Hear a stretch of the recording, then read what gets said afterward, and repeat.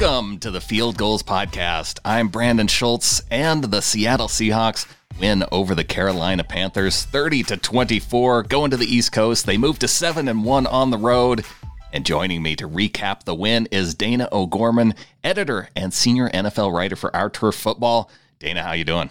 I am well. I'm a little stressed out. My blood pressure's a little high, but I am doing pretty good after today. But we're all used to it at this point. I mean, I mentioned it. They go to 7-1 on the road. They move to 11-3 on the season with 2 games left to play. And we apparently can't win by more than one score because the Seahawks up 30-10.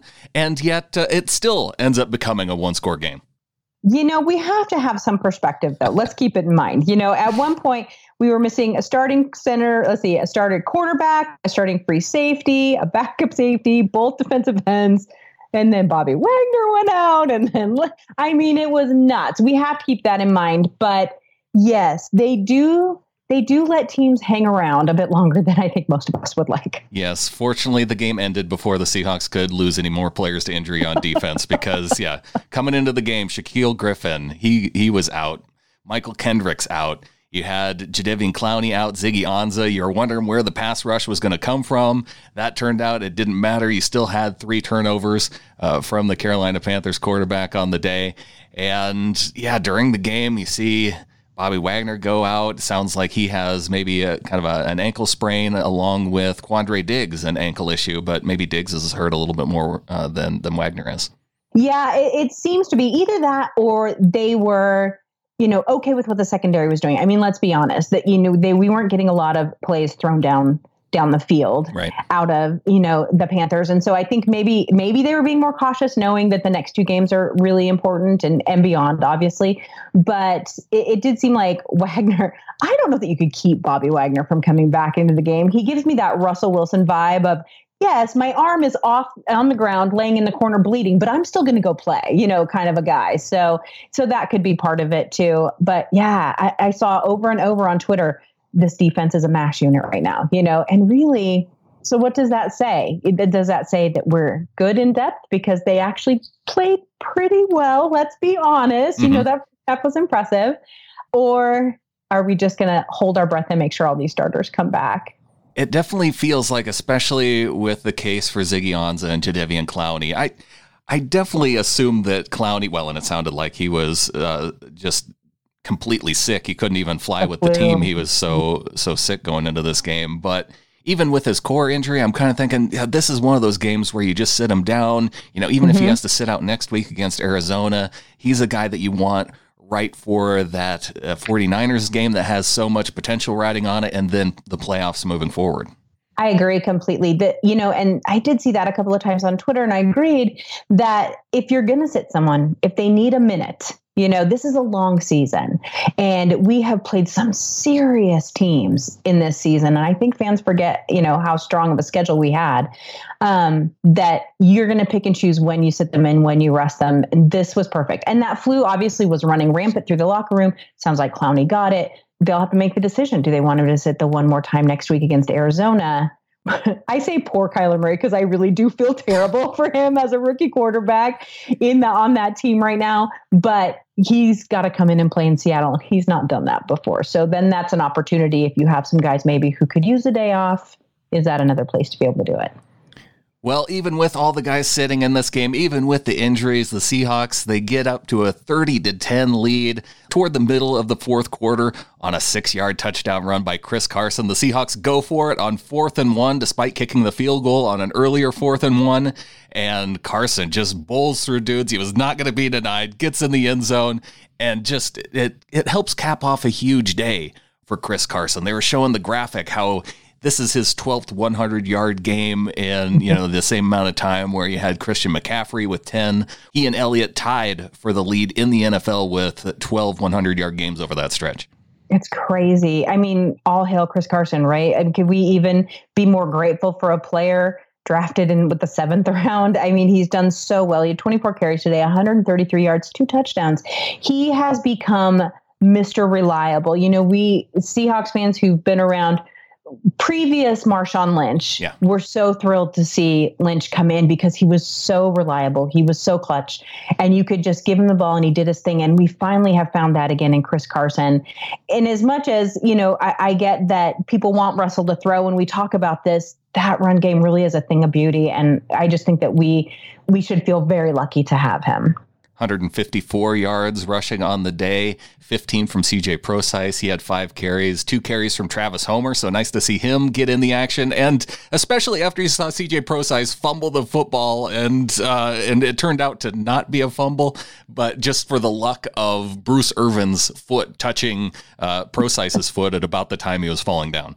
Oh, I know. Thank you, Bruce. Right.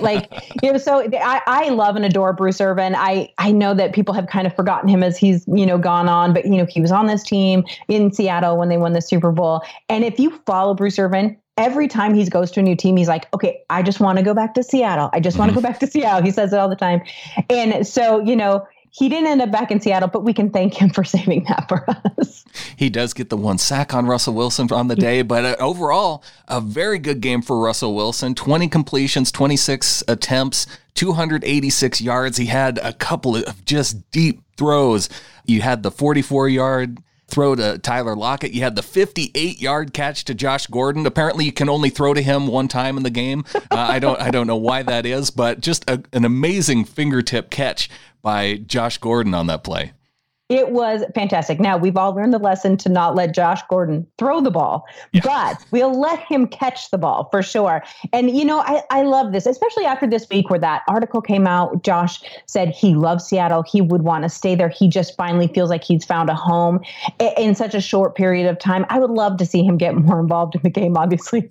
But like you said, it's one catch a game. Now, usually they're big ones. They're important. They convert third downs that we desperately need or whatever, or this beautiful 58-yard throw today. But, I hope that they start fitting him in more, but that's going to be hard for him with Tyler Lockett looking so fantastic today, looking like his old self today, which was very nice to see. Yeah, 8 catches on 9 targets, 120 yards. And yeah, that one target that he missed, it was, one of those plays by Russell Wilson where, it seemed like he just led Tyler a little bit too much with the football. And that could have been another touchdown catch. That would have helped put him over 1,000 yards for the season. But I guess we'll just have to wait for next week to see Lockett go over 1,000 yards. Oh, and it'll happen next week. I can't imagine it wouldn't. Well, going back to Josh Gordon and that one interception, now it kind of reminds me just of one of the frustrations that I had from this game. I know this is, overall, it was close at the end, but the offense did put up 30 points on the scoreboard. Those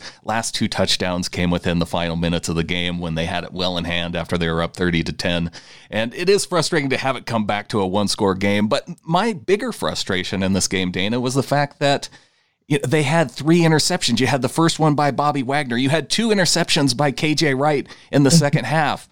And only 3 points to show for it at the end of the day. That is frustrating. Now, granted, 2 of those, the KJ Wright ones, were literally back to back to back. I mean, that was the craziest. What was it? 3 interceptions in like a minute or something. It was just so crazy.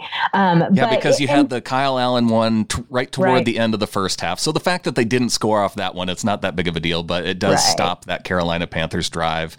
And then, you're right. And then KJ got the first one, and then they gave it right back with Josh Gordon throwing it downfield to DK Metcalf into double coverage. But then KJ Wright does get it back, and they get a field goal. Right. So KJ's like, fine, I'll do it again. Yeah. It's like sometimes you feel like you can read their thoughts. It's like, okay, we've tried a trick play. It was a terrible trick play. Don't throw into double coverage, Josh. And then, KJ's like, well, I'll take care of this ourselves. It was funny because you look at this, and yes, the frustration, they only got 3 points. I completely agree with you, but 3 is better than 0. And so I try and keep those positives in my head, when we think of those things. But when we got the inactive list this morning, I know I'm not the only one that had a little bit of a panic attack. What were we going to see from this defense? Well, what we saw were these veteran leaders stepping up and taking this game in hand themselves. Now, granted, they played the Carolina Panthers, and I'm not trying to be disrespectful to Carolina in any way, shape, or form, but they've definitely had their struggles. And so, it's not like we were facing the Niners, thank God. But at the same time, it was those beautiful interceptions, those great plays. They had, so much to be proud of, including that secondary that was so beat up. you have to have a little more faith in what then they can bring to the table when everyone's healthy again. Well, and the other positive from it was the fact that they got out to an early lead, and just with their first three possessions in this game, I love that start. I want to talk about that start more. Let's take a quick break, and I also, toward the end of the show, this win over the Panthers, it doesn't guarantee a spot in the playoffs, but I'll cover where the team stands at the end of the show, and let's take a look at just how the Seahawks got to that 30 points coming up after the break.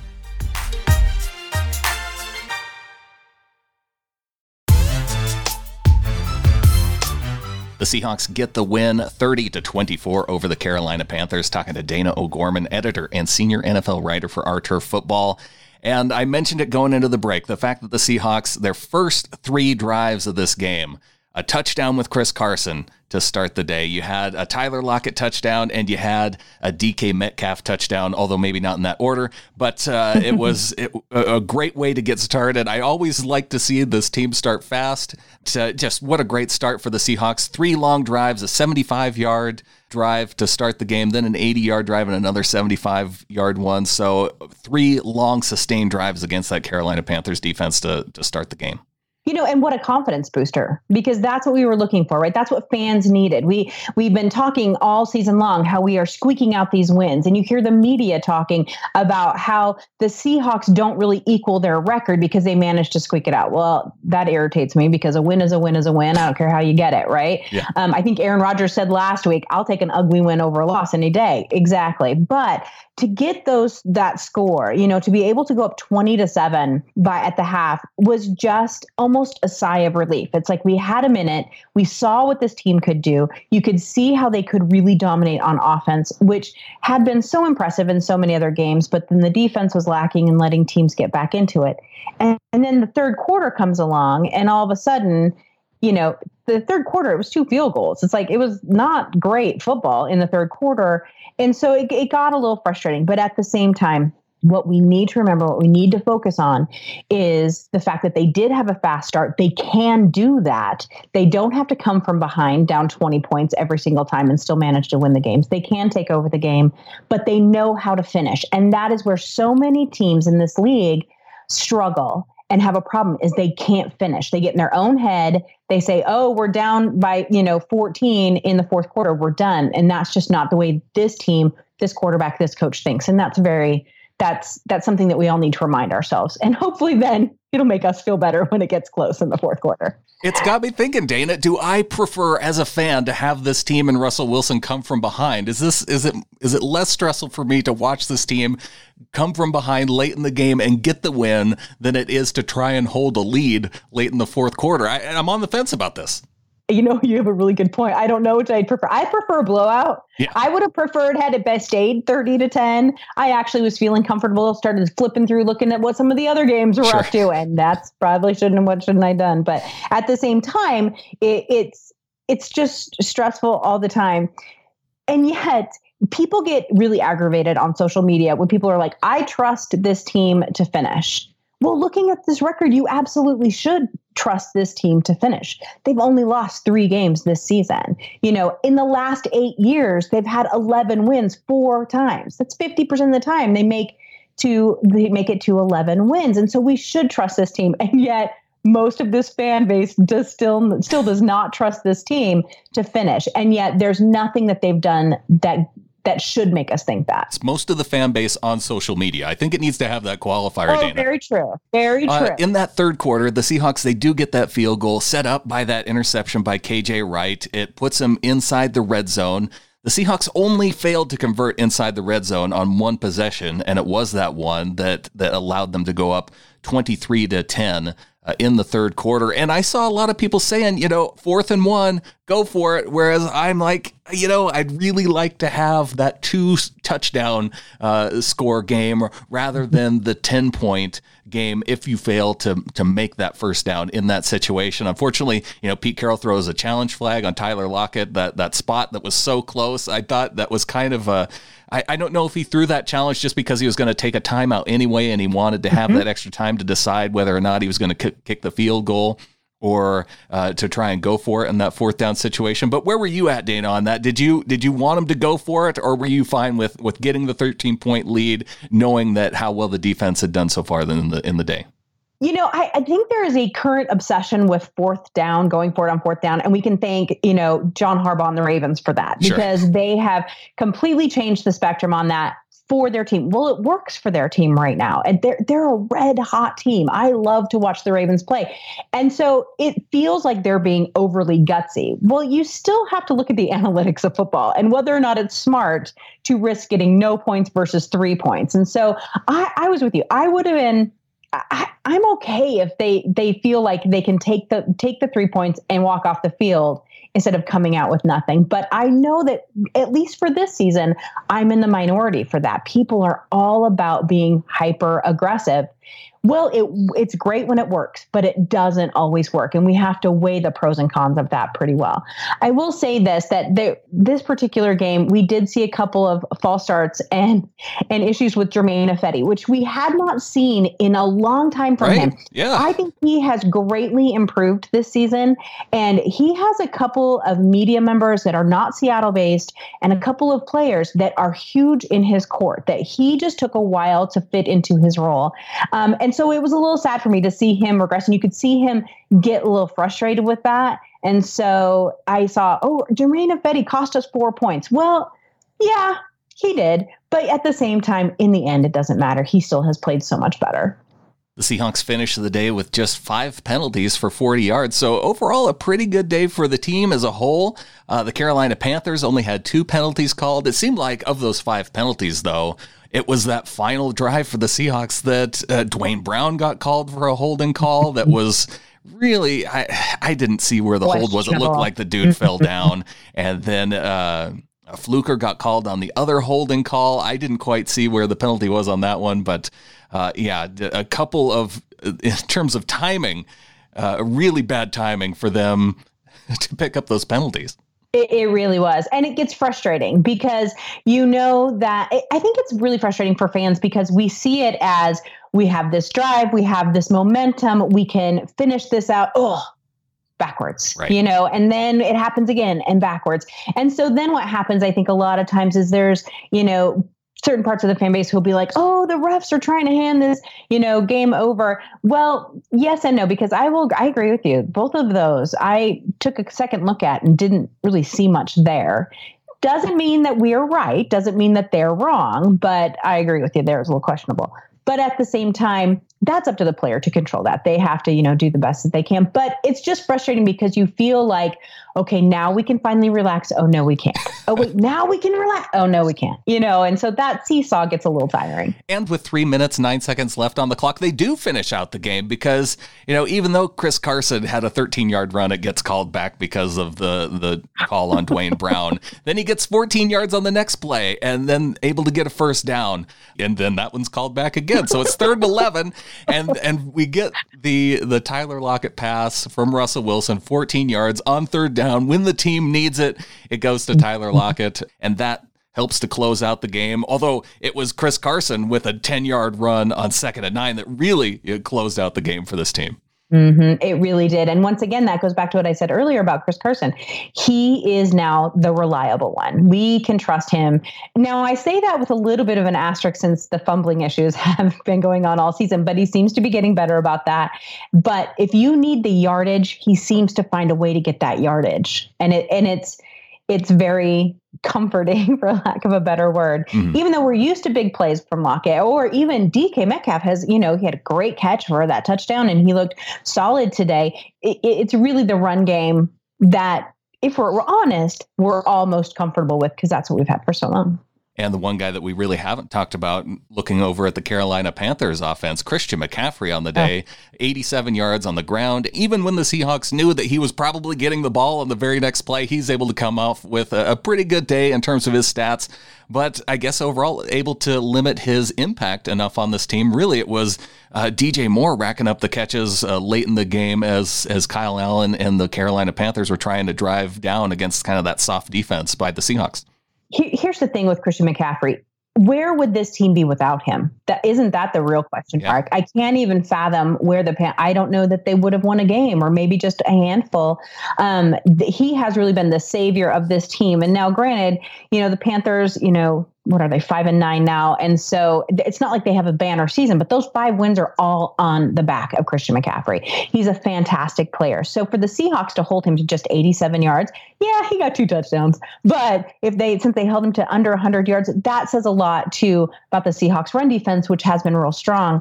And so when you take that away, you slow the Panthers down so much.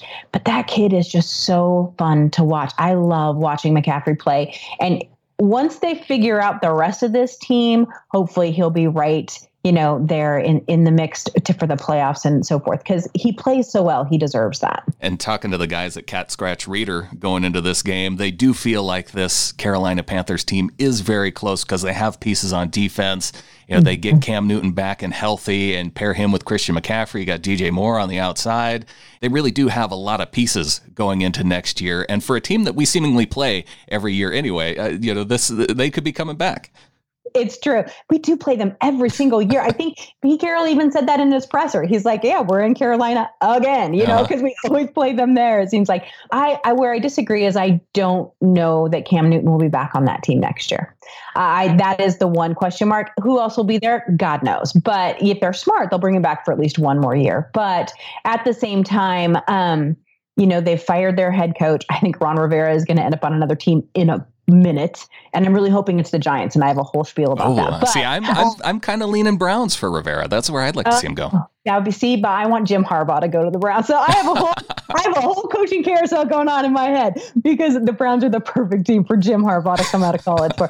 But anyway, so I think that there's going to be a lot of shake up in Carolina. But I agree with you. I mean, Shaq Thompson is fantastic, and they have more. They have McCaffrey, and this is not. I'm not trying to be disrespectful at all to Kyle Allen. He was thrown into this, and he's played very well this season.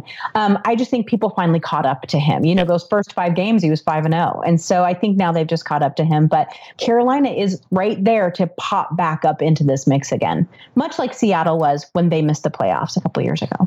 Well, looking at that Carolina Panthers team, they were able, this goes back to another one of my frustrations is with the defense and the fact that they were able to convert inside the red zone, 3 for 3 inside the red zone.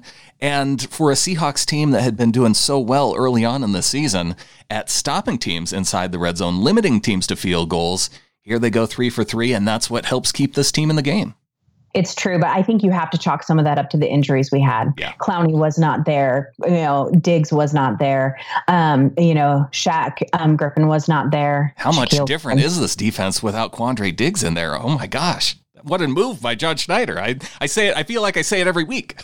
I know. I want them to back the Banks truck up to his house, pay him what he wants to stay in Seattle. They still have him for 2 more years under contract. I know. But I want them to pay him and keep him forever. I'm a defense lover. I'm the first to tear down an offense left and right. I love Russell Wilson. I love Tyler Lockett. I love those guys. I love a lot of quarterbacks, but I love defense. And so to see when he came on, I was overjoyed. I was real excited about Clowney, but there were some question marks surrounding him because he just never quite clicked in Houston. And now look what he does. Oh my gosh, he's fantastic. But Diggs, I was like, that's it. There he is. And I was so excited. So I want them to keep him forever. I love him. They can keep him. Hopefully Shaquille Griffin comes back quickly. Although judging from Pete Carroll's press conference comments, does it sound like he's going to be back next week, or are we looking at maybe another week? I think that was a little bit quick. Now, this goes back to what we were talking about earlier. If he's not quite right, if this was the 49ers game, he'd play, I think. Mm-hmm. But because it's Arizona, they might let him be. They might, let him sit out so he's fully healthy. And I like that type of team management. I know not everyone does. You should put your best team out there every single week. But sometimes when you get to week 15, 16, 17, you have to start managing that a little bit more. And so I wouldn't be surprised just because of the hesitation in Pete Carroll's after game presser, that if he did end up sitting. But it sounds like Kendricks will be back. It sounds like Ansah will be back. It sounds like Luke Wilson will be back, which is always a shot in the arm for this team because he's just so fun. So it sounds like we'll get some people back. But I think Griffin is a question mark. Well, and it felt like we didn't call Akeem King's name out too much in this game, and he was the one filling in for Shaq Griffin. And so most of those catches, it seemed like, were going toward DJ Moore, who was playing on Trey Flowers. So, yeah, maybe a good game from King, and they can get by again. We saw one other guy who we got to see on defense for, I think it was his first snaps on defense, Ugo Amadi, who, he almost has a pick six in this game, and Christian McCaffrey just there to knock the ball away. It looked like it was a fumble in real time to the officials, and on first glance, it looked like it was potentially going to be a touchdown, but yeah, they go back and review it, and McCaffrey able to knock it away and take away his pick six. Oh my gosh, but how exciting was he? And how thrilled was he? I love that about these young players that come in and they make a play. And that's the play of their life. They're so excited. They're going to remember it forever. And I think that he will still also, even though it didn't technically count, because it was such a heads up play on his behalf. And so I was so impressed with that. And this is what we need to see. This is where the fans' comfort level with these players who don't get a lot of reps or don't get a lot of playing time come in. When we see them come in for these handful of plays and they do things like that, that's where the comfort level from fans comes from. And then that maybe it'll calm us down. Maybe it won't. Who knows? Yeah, I would like to see Amadi in the game more, and maybe we'll get to see that depending on if Shaquille Griffin's able to come back this next week. Shaquem Griffin, we saw him get in on some pass rushes. Doesn't quite get to the quarterback. I thought he had one chance to get a sack, but Kyle Allen able to throw it away before he sees him coming. And one of these days, Shaquem Griffin is going to get his first sack on defense. And he's been so close so many times. And I think he ended up recording a half sack a game or so ago. Oh, did he? Okay. When he was in, but it was the full, 10-car pileup on the quarterback. So, but at the same time, I think that we have seen an emergence from him this year, which, you usually do, a year or two in, where you start to see them get comfortable. They're actually using him now. Mm-hmm. And I love that. Will he be a superstar? I don't know, but having him there, and he does disrupt that line really well. I think that is his contribution. He's done a fantastic job of it. Well, looking at the tackle leaders on the team, Bobby Wagner finishes the day with 10 combined tackles. Cody Barton there with 10 tackles as well. Quandre Diggs, even in limited time, finishes with 8. And Trey Flowers and Bradley McDougald finished with 6. I had some question marks surrounding Trey Flowers at the beginning of the season, but I really feel, even though he played well last year, I just wasn't sure that the consistency could be there. And man, has he really come up clutch for us this year. Yeah, he has for sure. Yeah, the combination of Flowers and then Shaquille Griffin having, a bounce back season after last year.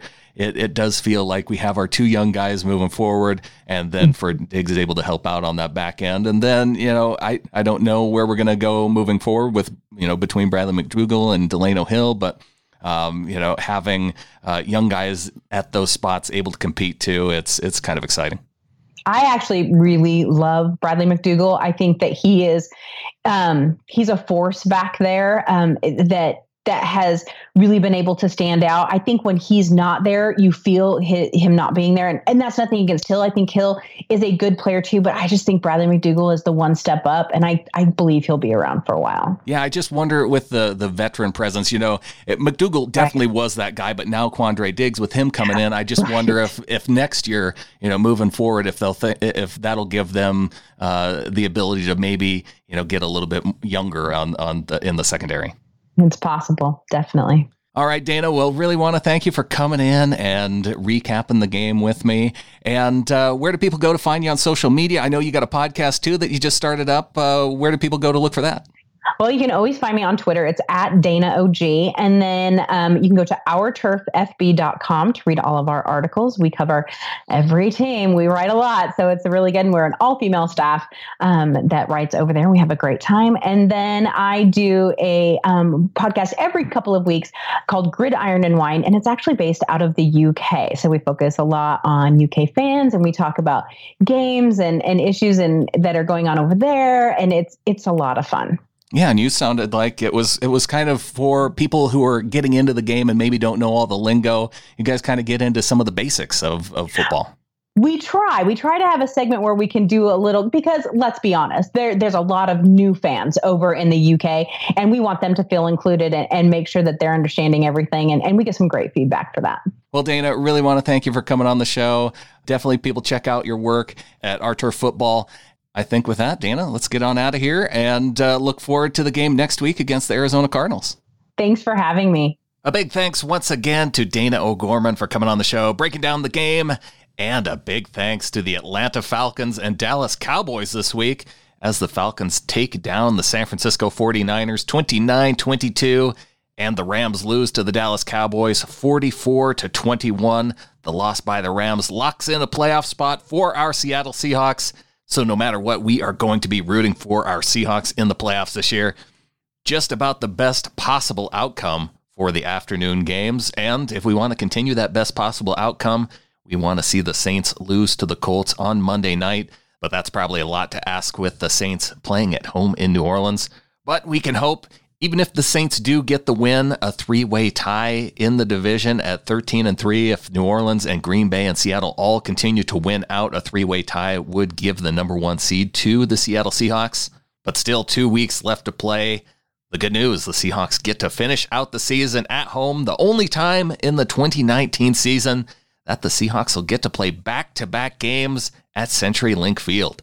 So if you want to help celebrate the win, you can drop on over to fieldgoals.com. Not only celebrate the Seahawks win over the Carolina Panthers, but check out Mookie Alexander's article as the Falcons shock the 49ers. What an end to that game as the Falcons, with 2 seconds left, Julio Jones appears to potentially cross the goal line. The officials say that he's short. They go back and review it. And in the review, it looks like Julio Jones crosses the plane. They reverse the call on the field. Rather than even attempt an extra point or a 2-point conversion, the Falcons just take the knee, then they kick the ball off. A lot of trickery, throwing the ball around. The 49ers put the ball on the ground. The Falcons pick it up and extend that lead. Another touchdown right at the end of the game as time expires. So a fun game to watch. And maybe the Rams game was a fun game to watch too, as the Cowboys wiped the floor with the Los Angeles Rams. 44 points on the board, and it never really was close early on in the game either. 28-7 at halftime in that Cowboys game. So as a Seahawks fan, no matter what game you were watching, you were probably having a good time. Maybe bouncing back and forth between the two, but now you can bounce on over to fieldgoals.com. Check out everything there. Kenneth Arthur, he has his reaction show. If you subscribe at patreon.com/fieldgoals, that's where you get his Seaside reactions. And of course, you can support this show as well at patreon.com/flock. I'll be back this week with Clinton Bonner for 3 In, 3 Out. Be sure and go on Twitter, tag at Clinton Bon, at SeahawkersPod, use the hashtag 3i30, and let us know your best and worst moments from this game against the Carolina Panthers. And then tune in later this week to see if we get your tweets on the show. Thanks for tuning in. A big day for our Seattle Seahawks. Go Hawks.